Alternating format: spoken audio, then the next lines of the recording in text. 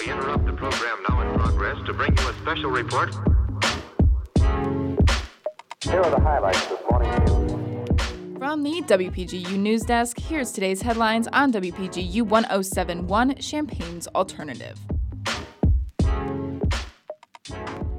From WPGU News, I'm Husna Hosseini. It's Thursday, July 6th, 2023.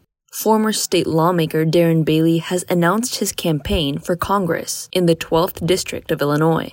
Bailey will be challenging incumbent Congressman Mike Bost in the Republican primaries for the seat. Bailey has been out of office since losing the race for governor in 2022 and received recognition for an endorsement by former President Donald Trump. He is known for conservative policies, and in his announcement for candidacy, he stuck to those ideals and says that woke nonsense is bringing down traditional values. Congressman Bost has held the 12th district seat since 2015, and prior to that served for 2 decades in the Illinois House of Representatives.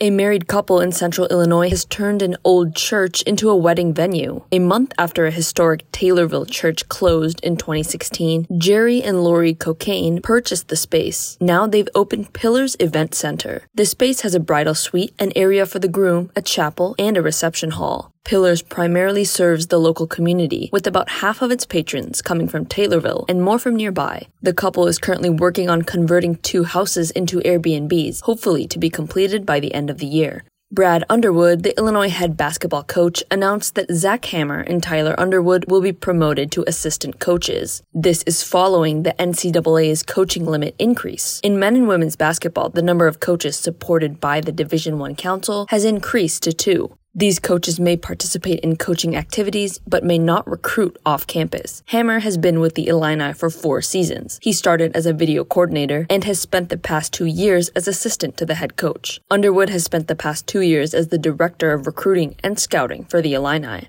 Contributing reporting for this newscast was provided by Caitlin Devitt, Laszlo Richard Toth, and Alyssa Eaton. Our sports editor is Tara Mobasher. Our political editor is Avery Bowen. And our arts and entertainment editor is Mac Dudley.